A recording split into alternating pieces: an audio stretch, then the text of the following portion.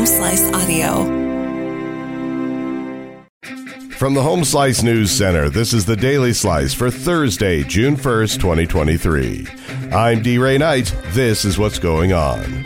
The Division of Criminal Investigation is now the lead agency looking into an officer-involved shooting that left one person dead. It happened Tuesday at a home on East Signal Drive. Police say they were called to remove two men who were refusing to leave the home and were in violation of a no-contact order. One man ran from the scene and was shot by an officer after he reportedly pointed a gun at the officer.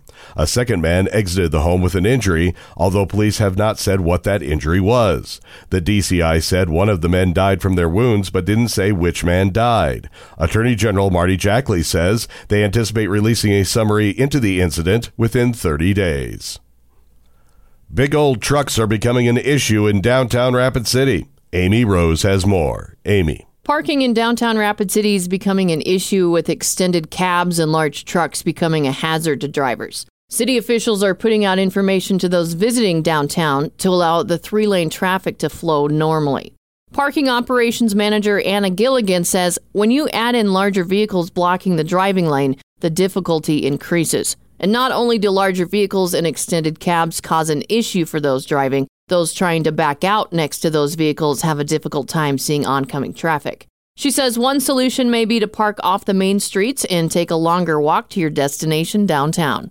Sales tax receipts continue to be strong for Rapid City. City Finance Director Daniel Ainsley says the March sales tax receipts totaled $6.89 million, which is a record for the month of March. For the first quarter of 2023, the period of January through March, the sales tax receipts totaled $18,627,775, also a record for Rapid City for the first quarter of a year.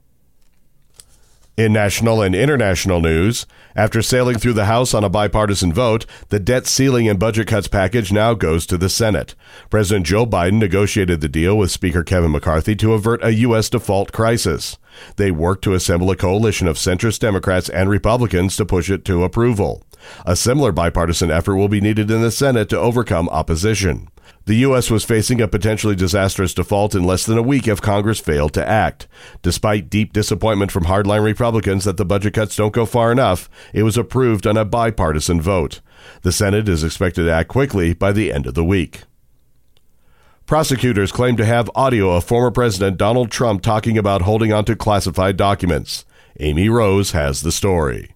According to media reports, Justice Department prosecutors have obtained an audio recording of former President Donald Trump from after he left office, in which he talks about holding onto a classified document related to a potential attack on Iran. CNN first reported that Trump suggested on the recording that he wanted to share with others information from the document, but that he knew there were limitations about his ability to declassify records after he left office.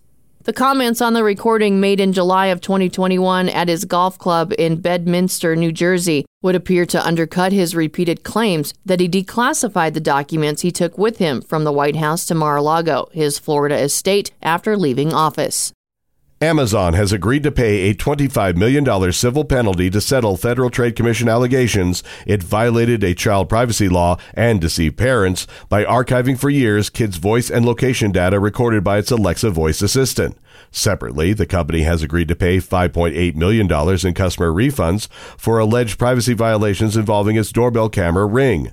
Amazon says it disagrees with the FTC's claims on both matters and denies violating the law, but it says the settlements put these matters behind us and its devices and services aim to protect consumer privacy.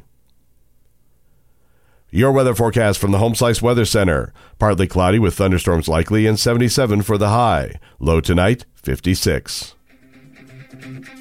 And that was your Daily Slice for Thursday, June 1st, 2023. The Daily Slice is a production of Home Slice Media Group, hosted by D. Ray Knight with Amy Rose. Executive producer Mark Houston. Engineered by Chris Jacquez. I'm D. Ray Knight. Have a great day.